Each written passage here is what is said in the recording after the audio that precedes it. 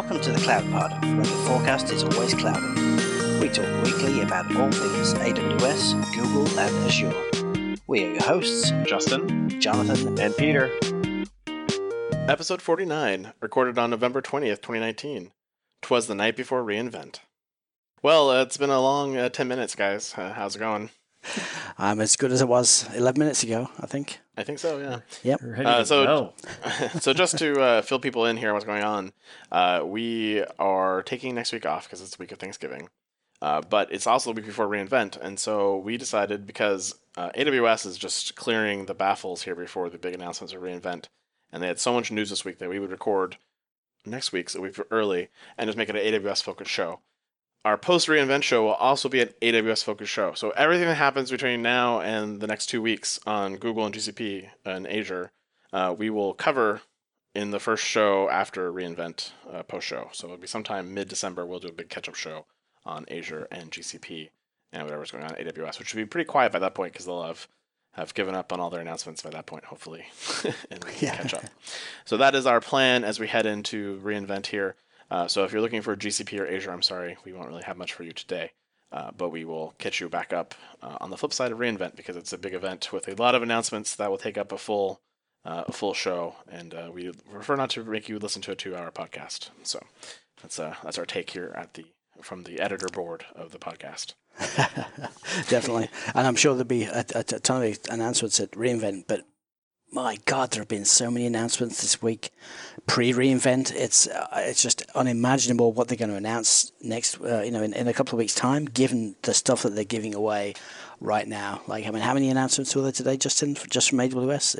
It was like 42 announcements today. Just, and some of them are like, adding services to regions and the typical BS they do around that. But, I think we talked about maybe 3 or 4 weeks ago that I was saying it was a little quiet, before reInvent, and that there wasn't a lot of news, and I think I jinxed us because it's been just nonstop now for the last 2 weeks on AWS stories. So, unfortunately, what's happened this week, though, is they've announced stuff that I actually had in my draft picks, which was a big bummer. But also the fact that they were picked here, and were not worthy of making the keynote stage was pretty impressive. So I'm very curious now to see what they announce, since I had some pretty good guesses, I felt like, in my predictions. Yeah, definitely. We can I guess get into that a little bit later before the draft. Yes, we'll get into that. We'll talk about it when we hit those stories. So the first one up is the CloudFormation update. This is a new CLI, third-party resource support, and a registry. As we talked about, I think in the summertime, there was a big kerfuffle about CloudFormation and how out of date it was, and Jeff Barr kind of responded to that by doing a big interview with the CloudFormation team after they were thrown under the bus on Reddit. And then, some of the most frequent requests that customers made to improve CloudFormation were things like performance, coverage, and extensibility. And so he reiterates that they've made a 30% improvement in performance of the ops performed by CloudFormation. They've worked hard to increase limits and soft limits and hard limits, so you don't run into as many of those.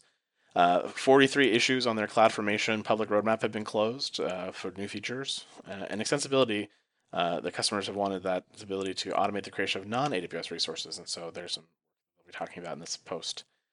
So today, they're announcing features to address requests for more coverage and better extensibility of the CloudFormation CLI as an OSS project. The new CLI tool gives you everything you need to build your own resource providers, including detailed documentation and sample code. This is now the CFN command. This helps you to initialize your project, generate skeleton code, test your provider, and register it with CloudFormation. The CloudFormation registry provides per account, per region storage for your resource providers, and you can access it via the CloudFormation console or via code. And third parties have already embraced this capability to create resource providers ahead of the launch, including Atlassian, Datadog, Densify, Dynatrace, Fortinet, New Relic, and Spotinst. Awesome, really. If it was 3 years ago, I might not have moved to Terraform. Well, yeah, right? I mean, that's the thing. But I guess at Amazon see that they have plenty more customers, new customers, that didn't get exposed to CloudFormation in its crappy state years ago. And so at least they've got a good starting point now, but resource providers look very much Terraform-like. I hope the complexity of the difference between the serverless model and this new CloudFormation XLI thing is not just making it even more difficult to sort of get started. I'm definitely curious to see how complicated some of these things are, especially their resources. But yeah, I agree that it is a bit more of a challenge to get started, and some of these are also good simplifications, and so I think it's a benefit both ways. But actually, to Jeff's point about number of ops performed and the efficiency of CloudFormation, so I've been deploying an environment today to do some DR tests tomorrow. And the speed of CloudFormation in general to deploy its resources has definitely improved over 6 months ago. So I'm kind of it was surprisingly fast. That's funny because I was doing some CloudFront work and I was complaining about how slow it still was the other day. CloudFront still has some room for improvement for sure. It's any improvement would be improvement at this point with CloudFront. Yeah, even just like a development CloudFront region, they have the different tiers, like the 100, 200, 400 tiers where it's just US only, or US and Canada, or US and Europe, and then they include Asia in the last one. It costs more depending on the scope of the distribution. I wish there was like just a single developer only region just for testing, which is just like one US POP or something like that, which would be very fast to deploy, because it really sucks when you're doing some kind of automated testing to try and deploy a CloudFront distribution, and it takes 15 minutes to do a test that should take 2 minutes. They need to either make it asynchronous, so it doesn't require that all of the pops get the code first, and that you understand it takes a little while for it to fully distribute, and you can monitor and track it, or you just acknowledge that I'm willing to take that trade-off, that I don't need it, and I can make that decision at deploy time if I want it fully deployed before it's available, or if I want it partially available as it deploys. And I think that's the two choices that should be there. But I digress. We're talking about CloudFormation here, which is heavily impacted by CloudFront being slow, because that does slow down everything. Yep. Well, I think features like this get me thinking so much about all the creative things you can do with it. Just so open-ended. I wish I didn't have my hands so full with all of our customers, because it would be super fun to have some sort of Foghorn custom providers out there for some of the stuff we've built. Yeah, you guys could build out some great stuff and for FogSource. Yeah. Moving on to the next story. They're announcing the new FireLens. FireLens is a tool that makes dealing with logs so much easier in containers. FireLens customers can direct container logs to storage and analytics tools without modifying code deployment scripts, manually installing extra software, or writing additional code. FireLens works with FluentBit or FluentD, which means you can send logs to any destination supported by either of those OSS projects. This is a big benefit because it gets you away from sending your logs to CloudWatch logs first, and then onto your third-party service like Elasticsearch or whatever else you send logs to. So this is a good way to avoid that cost and that tax of CloudWatch for your container infrastructure. And I'm super glad to see this one is there, because some of the other options just weren't as good as being able to natively send this directly to something like Elasticsearch. And it's such a lowest common denominator service that everybody requires. Yeah, no, a friend of the show, Ryan Lucas, was telling me it actually deploys a sidecar to the containers, and that's how it does this magic, which is kind of interesting. But I don't mind the sidecar if it can support an entire service, which apparently it can. So you have multiple tasks inside the service. That one sidecar will service all of those, which is pretty helpful. So nice. Thanks for that, Ryan. As you listen to the show later. Yeah. There's new AMD-powered compute-optimized EC2 instances coming. These are the new EPYC Rome processors, running at frequencies as high as 3.3 gigahertz. These compute-optimized instances can run your batch processing, distributed analytics, web apps, or other compute-intensive workloads. Instances will come in 8 different sizes when they launch, and also in bare metal form, with up to 192 vCPUs and 384 gigs of memory. And the C5 AD instances will include up to 7.6 terabytes of fast local NVMe storage, making them perfect for video encoding, image manipulation, and other media processing workloads. The bare metal variants will also offer 100 gigabits of network bandwidth and can be compatible with Elastic Fabric Adapter, perfect for your most demanding HPC workloads. I get lost with all the new instance types. It's incredible. I need them to give me ML AI to help me pick the instance size instance type I should use. Yeah, that's so great. I like the diversity. I like that they're not just sourcing Intel CPUs. They have their own Graviton CPUs still, and now they've got the AMD EPYC processors. So in case of some severe bug, a critical flaw in the CPU, at least you've got something that you can fail over to, which doesn't have that kind of vulnerability. So it's good. Less eggs in one basket. Yeah.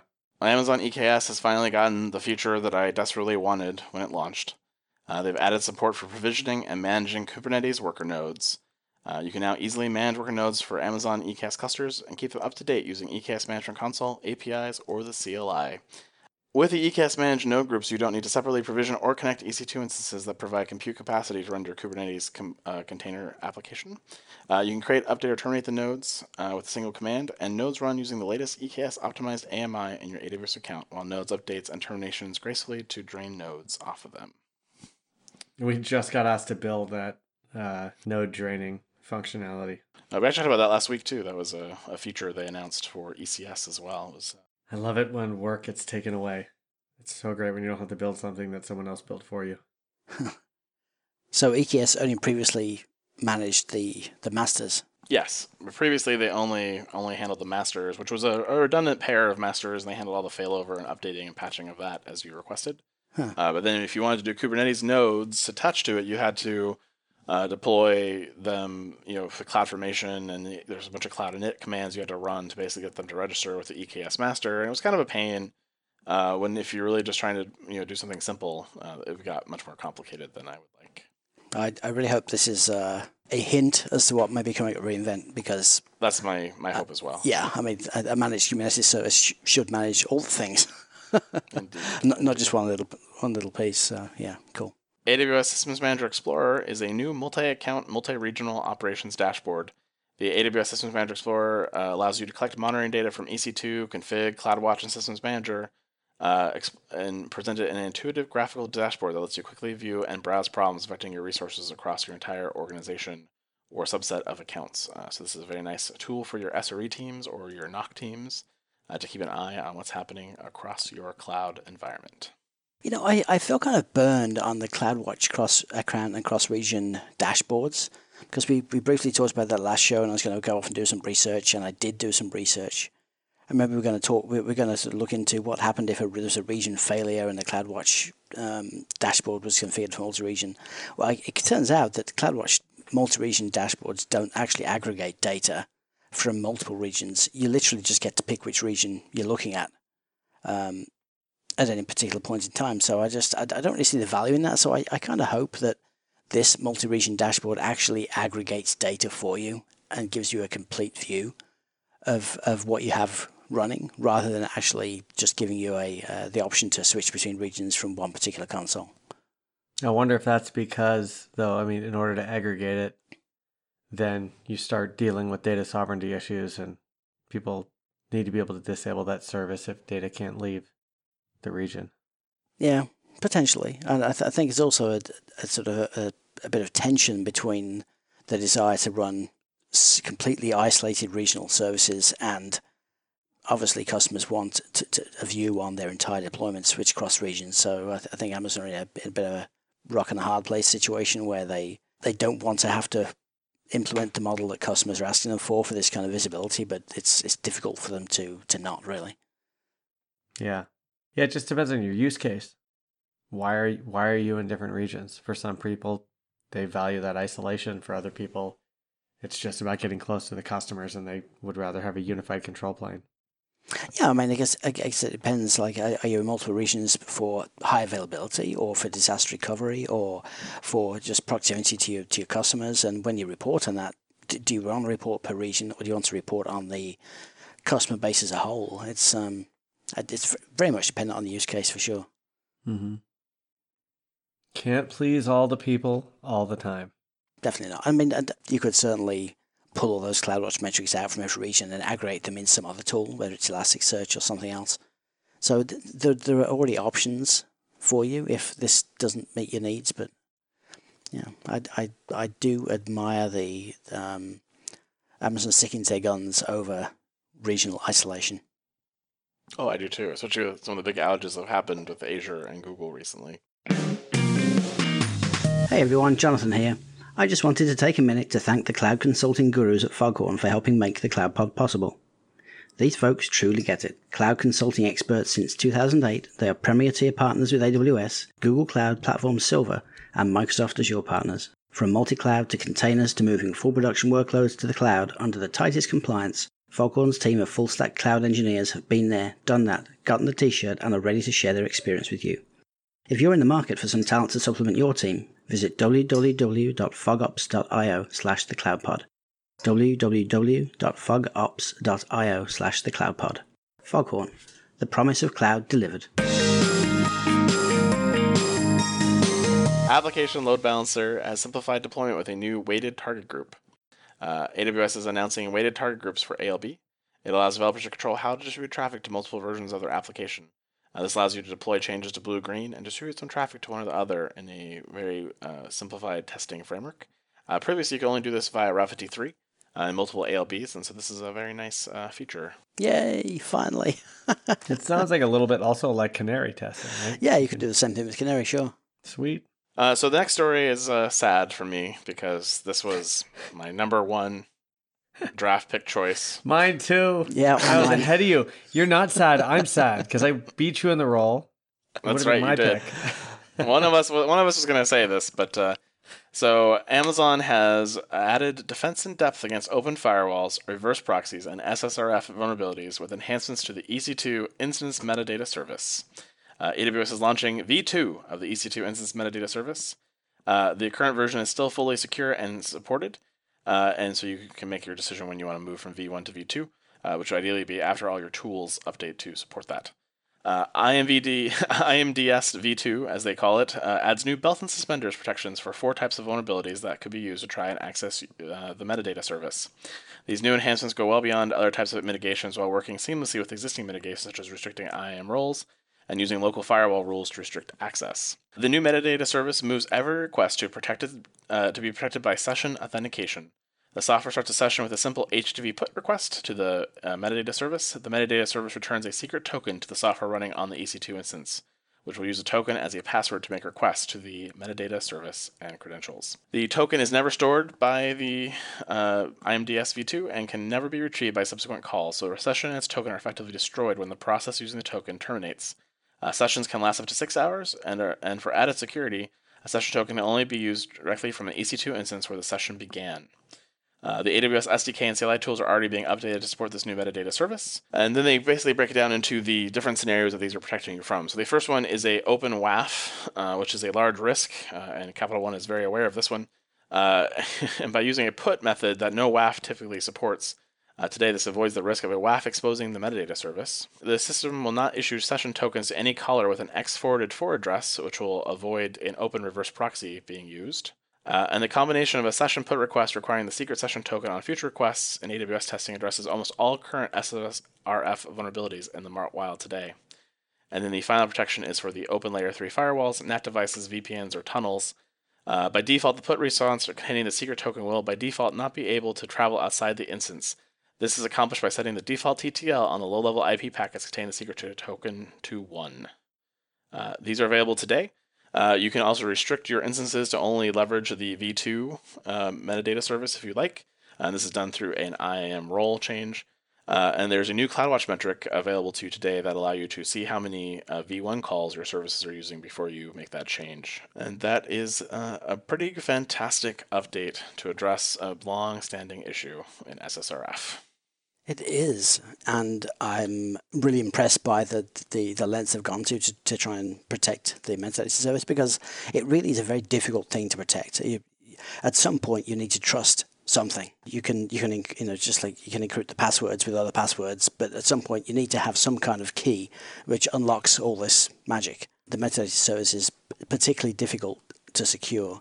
I'm not sure. I mean, the requiring the put request is definitely going to solve the proxy and the WAF configuration thing. The TTL of 1 for those IP packets is interesting, but I don't know in what scenario that would really be relevant unless your instance was actually configured to route packets from outside to the local metadata service.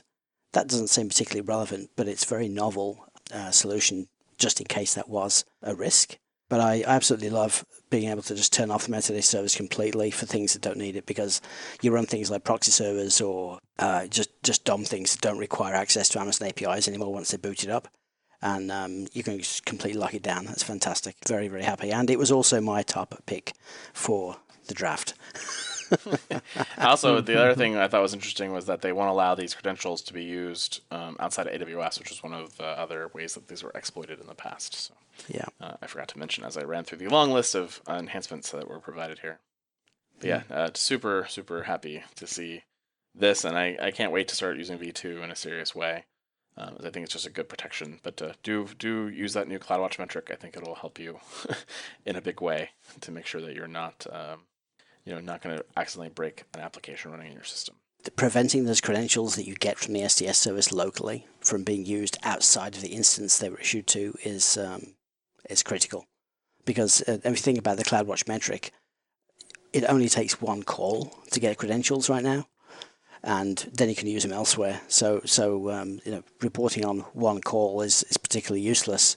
But if if you prevent the credentials being used from outside the instance, then that really is a showstopper from anyone stealing tokens and using them repeatedly from outside. The AWS Storage Day was today, November 20th. They announced several new features for storage solutions, and this was all done in advance of reInvent. And they actually said to clear the decks for reInvent announcements. The first one is a fast snapshot restore for EBS. This is a fully performant EBS volume after restore from snapshot. So it'll basically determine how the EBS was configured at the time of snapshot and save that in its metadata. And when you recover it, it'll be recovered in the same configuration, so you get the same throughput you had when it was snapshotted. The FSX for Windows Server has a new list of Windows capabilities, including Active Directory integration, encryption, deduplication, and many, many more features. So if you've been looking at FSX for Windows and were unhappy with some of its integrations with AD and things, this is a great feature, and so I definitely check that out. The EFS is now available in all global regions. AWS DataSync has received several cost reductions to reduce the cost of data syncing between devices in the cloud or on-premise. And the storage gateway now supports HA, both on AWS and on-premise. And they've added an SLA for the S3 storage replication services. All announcements coming out of Storage Day today. Those are already actually very good. The fast snapshot restore is, I think the existing model was to kind of lazy load the blocks as the EBS volume started to use them from the snapshot. It would fetch them from the snapshot and populate those blocks, which is particularly crappy, especially if you're sort of like auto scaling based on snapshots. So this should really speed up auto scaling for people with custom AMIs. And the SLA for storage replication is great. This has been one of our feature requests for a long time, because your application relying on data being available in two regions for very fast recovery point objectives is fairly common, I think. But having no SLA to that service has been pretty difficult. It means people have gone off and architected their own solutions to this. So having a platform solution solving this globally for everybody is awesome. Yeah, and tying that to an SLA of 99%, 99.99% of objects will be replicated within 15 minutes after upload. That's a pretty great SLA, especially in a DR, RPO, RTO scenario. So Yeah. It's difficult because the size of the object matters immensely, obviously, and how fast it can be replicated between regions. But at least initiating the transfer within a certain time frame would have satisfied me. But as it was today, like that event for S3 could have stayed in the queue for any length of time. Because the fast snapshot restore didn't exist last year, I almost missed a flight out of Berlin.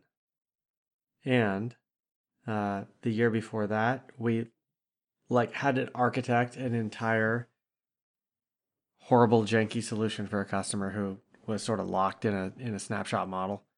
So I think that is going to have huge ramifications, positive ramifications for lots of people who in certain use cases. That one I think is going to be huge. I feel like it's a precursor to something else that will be announced. Ooh. Is it going to be a prediction? It may be on my list of things which didn't make my top 3. All right. Well, we'll find out. And then our final story is you can now continuously monitor unused IAM roles with AWS config.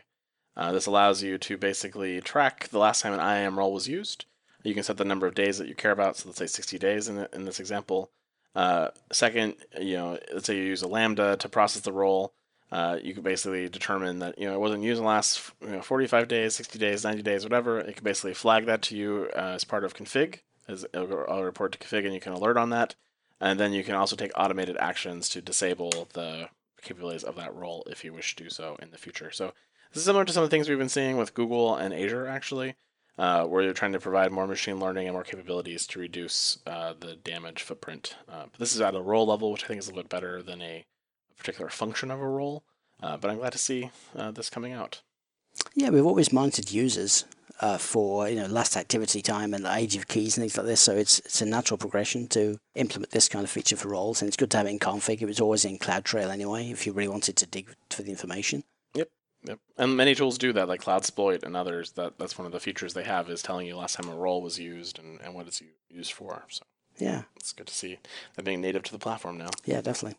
All right, moving on to the draft. So again, before the show, we rolled the dice, and Jonathan won the pick. So he is first this week. Peter is second, and I am third. So we will see how we do here. I did some crowdsourcing on some of my predictions here, as well as I have some ideas. But unfortunately, AWS killed many of them, so I'm sad about that. But we'll see how we all do here on our draft once again. All right, Jonathan, you are up with the first pick of the draft. I've had to replace 2 of my top 3 picks because of announcements in the last few days.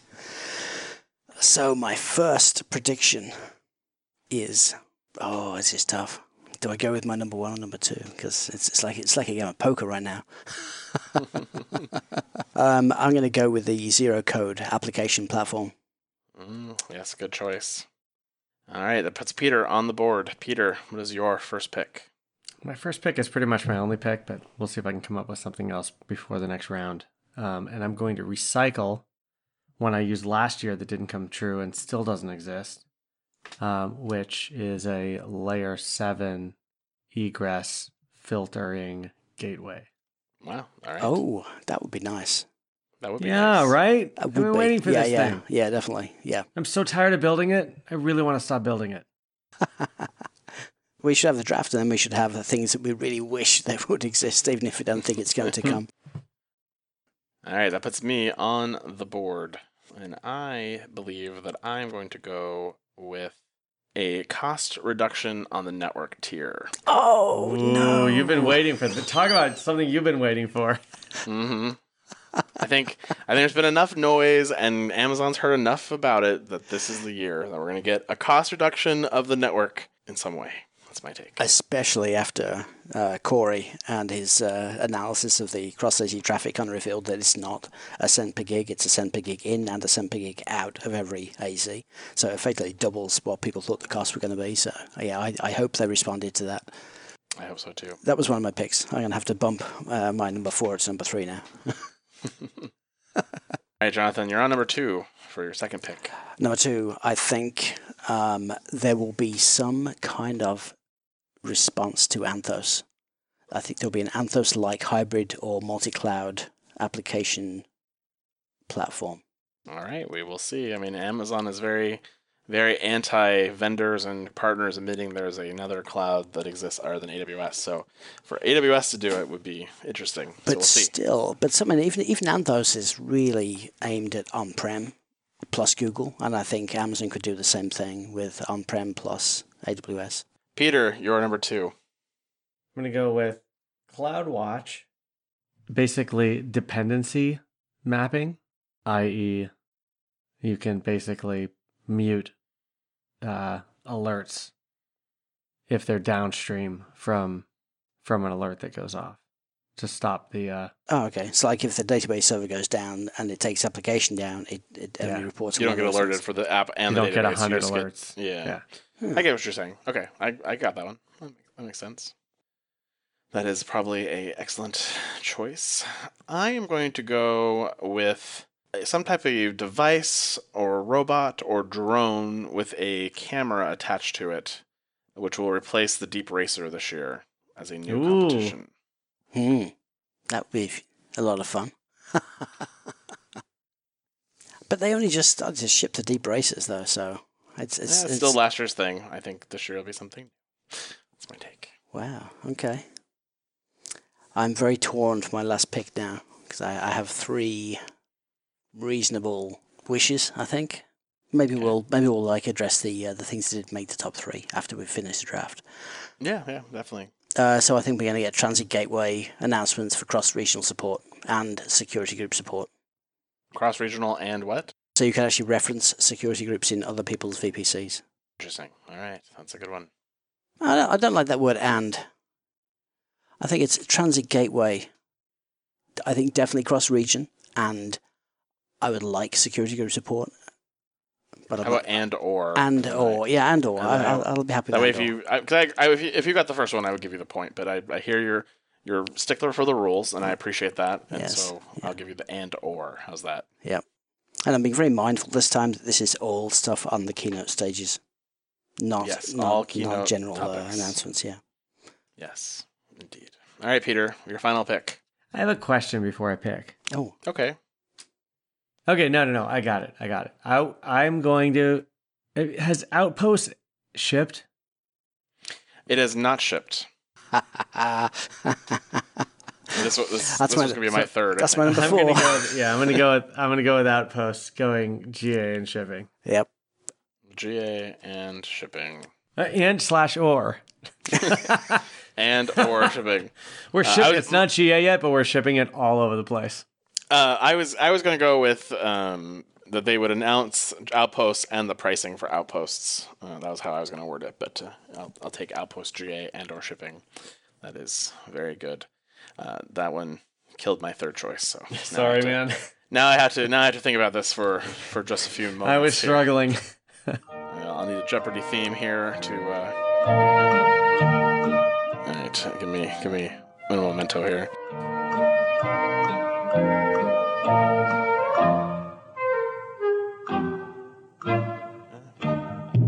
See how that ends up. I am going to go for a pick around security.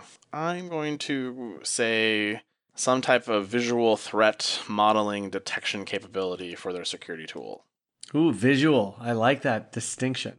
Otherwise, it's too generic. I wanted to pick a security thing. I'm sure they're going to double down on security. It's on everyone's mind right now, but I couldn't quite figure out. Like, they've already got tools that cover most things. I mean, I've guessed a sim. I guess a sim at Reinforce, right? And yeah. But I've kind of looked at Security Hub and I looked at Guard Duty, and I kind of see how that's kind of their answer to a sim. They've got Elasticsearch as a service for logging. I can kind of see it, but I think a visual way to kind of put all that together as a threat model, I think that would be really interesting and revolutionary, and that's why I'm going with that for my third pick. All right, what are you guys' runner-ups that didn't make your top 3? I got 2, which were kind of like edge cases. I think given the switch to sort of like the per vCPU limits per account or per region, I think we may see a la carte instances where you can deploy any combination of CPU and memory. Okay, I think that's a great call. And my second was perpetual free small instances to match Oracle's offering. Oh, a perpetual free tier. Yeah, just because they hate Larry Ellison. They didn't like being picked on about that one, I'm sure. Absolutely not. So yeah, those are my 2 extras. I didn't think it was good enough for top 3, but I do think a CloudFront deploy or dev mode is definitely in the cards. Mm-hmm. I also expect to see a lot more of these kind of organizational level features. I think this is the big year of organization. So I thought about doing a couple of different organizations items, but I just decided to kind of go with something more specific. But I do expect to see a lot of organization features. You're already seeing a couple kind of in advance come out with the SSM roll-up, the CloudWatch roll-up. I think this is the big year of organizations. Yep. How about you, Peter? Do you have any runner-ups or anything that you didn't feel was quite worthy for your list? Sure. I'll throw another one in there. I'll say we are going to see on stage a Formula One personality. Ooh. I did mention last year that it would be very much fun to see a Amazon Robocar navigating an F1 car around a track. So that would be an amazing demo on stage. And for a final wildcard pick for all of you, what is your guess on the artist for replay this year. I have to think about that for a minute. It won't be Skrillex again. It will not be Skrillex again, so I can. I think an international artist. I can't like Calvin Harris, to be honest. Calvin Harris, okay. Yeah. Peter, do you know anyone in the EDM space? Sure, I'm going to go with the Licks. Who? The Licks. The Licks? Yeah. Like as in I'm licking you? It's a... You haven't heard the Licks? You got to be kidding me. I mean, it's a Rolling Stones cover band from Kansas City. So you're going for a band. Oh, see, that's where I was confused. We're talking about main stage, but you're going for because since I'm not going to get it right, I might as well give a plug to the Licks, who are a Rolling Stones cover band from Kansas City that I like. So I actually have 3 high contenders that I have to pick one from. So since you guys already picked, I can tell you what my 3 choices are that I'm debating. I'm debating between Swedish House Mafia, Marshmello, and David Guetta. And maybe the Chainsmokers, but I think the Chainsmokers are a little too mainstream for Warner. So I'm probably leaning more towards David Guetta than I am towards Swedish House Mafia or Marshmello. Because I feel like he could have done Marshmello a couple years ago when they were huge, and he didn't make that card. And our other friend of the show, Anthony, who we work with, is a big Marshmello hater, so he would hurt us if we picked Marshmello. So I'm changing mine to Marshmello if you don't take it. You can have Marshmello. I'll give you the Licks too if you get that one. So okay, great. Well, that is the draft. Let's hope we do better than we did at Ignite conference. At least, let's say, especially for Jonathan. Let's not hope for us. Let's not hope for us that we do better. Let's hope for Amazon that we do better because we know what the customers want. Yes, we do. That's right. All right. Well, moving on to our Amazon reInvent lightning round. Peter, take it away. I will. Amazon Guard Duty supports exporting findings to an Amazon S3 bucket. It's better than exporting them to a SIM, I guess. Is it, though? Is it? I don't know. Once it's in the S3 bucket, what are you going to do with it? Export it to a SIM. You're then going to use it with your Athena queries, right? I mean, it's so you can export Guard Duty from multiple accounts because it's not multi-account aware right now. So you export data from multiple accounts to S3 and then aggregate it there with Athena or something else. So yeah. Parameter Store announces enhanced search experience. I can't think of anything worse than trying to use SSM documents and trying to search the Parameter Store interactively to solve a production outage. I can't think of much worse than that. That's just a terrible scenario that I don't ever want to live through. Yeah, it's Parameter Store is something that you should know what's there. You shouldn't have to search it. Yeah. And especially if it's part of Systems Manager and that service, I just don't know what I'm doing. Why would I be searching for it in code? I just don't get it. So. Oh, because you're gonna write. I'll tell you why. You're writing your Terraform, and you're like, oh, that's right. That thing is in Parameter Store. I need to go get it. Where is it again? And you go to Parameter Store, and you're like, I don't remember if we did /platform/app or /app/platform, and you spend forever trying to find the effective URL to the Parameter Store, right? The full path, and then you want search, and you're like, why can't I just type in SQL and have it find me all of the things that have SQL in? I don't think it's supposed to be an interactive type feature or experience. Like console supports searching for a key with a particular pattern in the name, and it will return you all the keys and all values. And I think it's more about an application searching for a number of keys in one call rather than having to make separate calls for every single key that you want. So, you could store your parameters with names matching, an environment name or an application name or something else, a known pattern at least, and retrieve all that data in one call instead of having to make subsequent calls. I think it's the UI, and I think you can go to the UI and type something in there and have all the parameters that have that string as the key. I don't know. Let's move on before we rat hole. No, I want a rat hole. Let's go. No. Okay. Amazon Redshift announces a console refresh to improve management and monitoring of your data warehouse. It can't get much worse than it was. Oh, come on, Jonathan. You can't compete with that kind of scathing attack on the AWS console. But it's so easy to attack the AWS console. Which one, though? That's the question. Which one? I know, that's the problem. Is it the S3 one? Is it the Dynamo one? Is it the Redshift one? Is it the new SSM consoles? Come on. I mean, CloudFormation EC2 changed in the last like a few days or weeks. I don't know. I don't use the console that often, and they have this feedback thing now. We'd love your feedback on this console. And my feedback is just stop changing it, please. Stop. Yeah, really. Just make it fit on my tiny screen on my laptop, because now you've got these wonderful toolbars on the left and the top and everything else. I have to literally scroll like way off the side of the page to find anything. It's lame. Yeah, Amazon DynamoDB adaptive capacity now handles imbalanced workloads better by isolating frequently accessed items automatically. Wow, that is a title that only a marketing person would love. So they are sharding based on usage as well as on some kind of data pattern. That's awesome. That is good, though. That's a great feature. It is a good feature. And I could imagine when the marketing person was talking to the engineer saying, I just need one line that describes it. And the engineer is giving just 15 sentences. That was tough to get it down to one line. That was good. It was, yeah. Yeah. Amazon SNS adds support for dead letter queues. I mean, like Jonathan, he's been in the dead letter queue all round. Oh.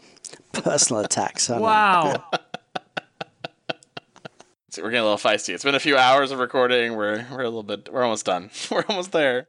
Amazon Redshift launches cross instance restore. Exactly. The amazement that this wasn't a thing is shocking. So you can. So hang on. You can back up your data and you can restore it to a different Redshift instance.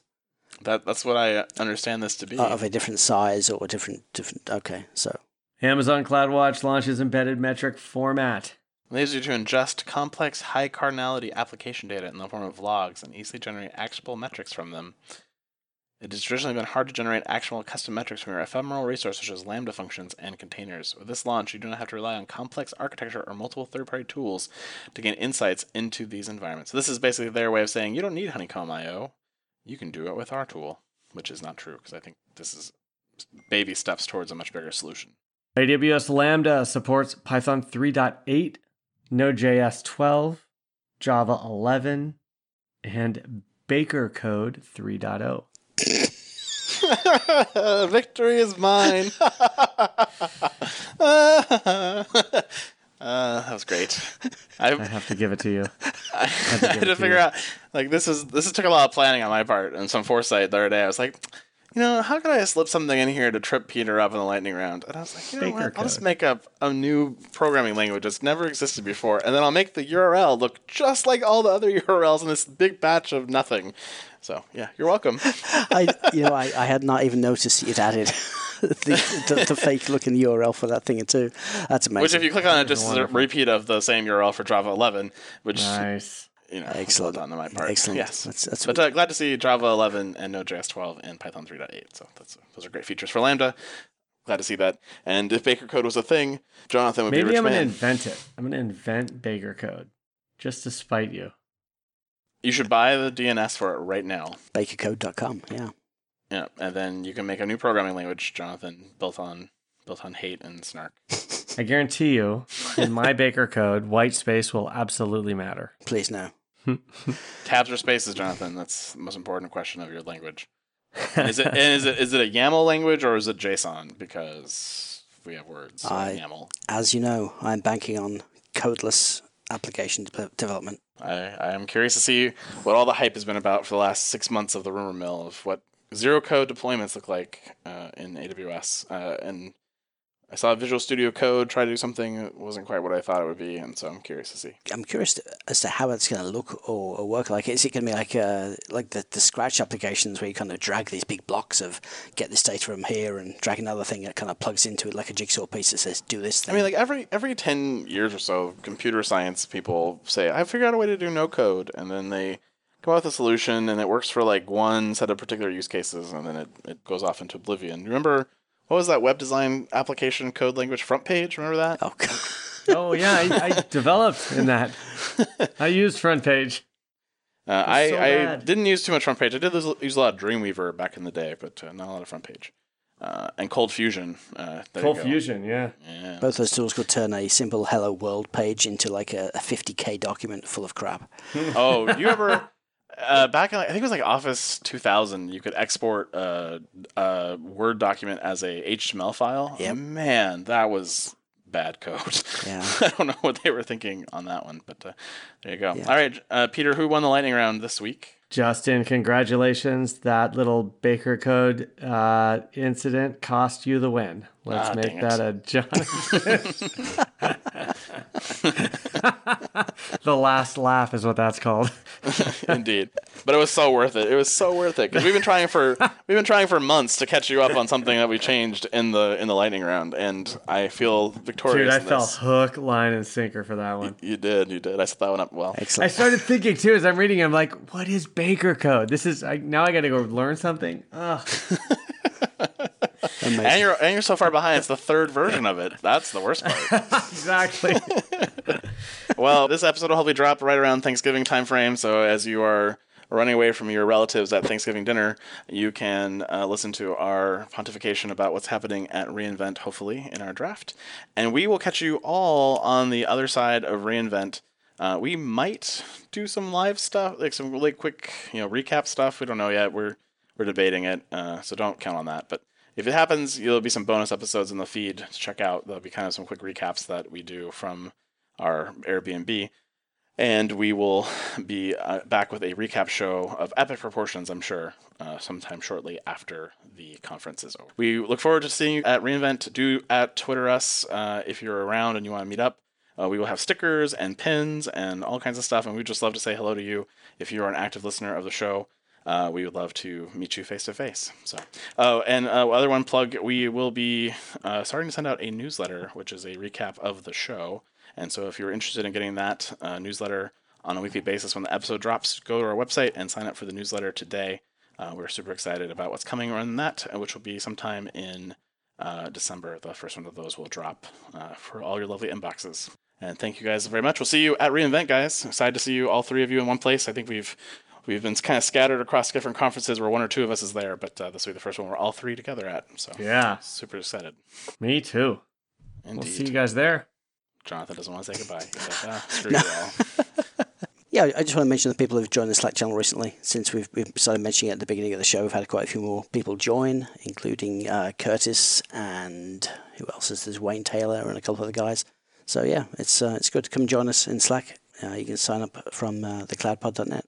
Yeah, it's been super great to talk to people and hear how you guys found the show and what you're enjoying. And some people have recommended setting up a Ask the Cloud Pod type segment. And so we would love to get questions. We talked about doing it very early in the show when we didn't really have an audience yet. So if you guys have questions or things that you want to know from us, definitely hop onto the Slack channel, ping that to us on the general chat, and we will add them on a show in the future, and we'll answer your questions. From how does Peter take care of his luscious hair, to how does Jonathan edit the podcast? We will answer it all, and we will take you from there. So, all right, see you guys all in Las Vegas. Yeah, see you there. See you. And that is the Week in Cloud. We'd like to thank our sponsor, Foghorn Consulting. Subscribe on iTunes or wherever you get your podcasts, and tweet us your feedback at #TheCloudPod. Or join our Slack channel. Go to our website, thecloudpod.net, for sign-up instructions.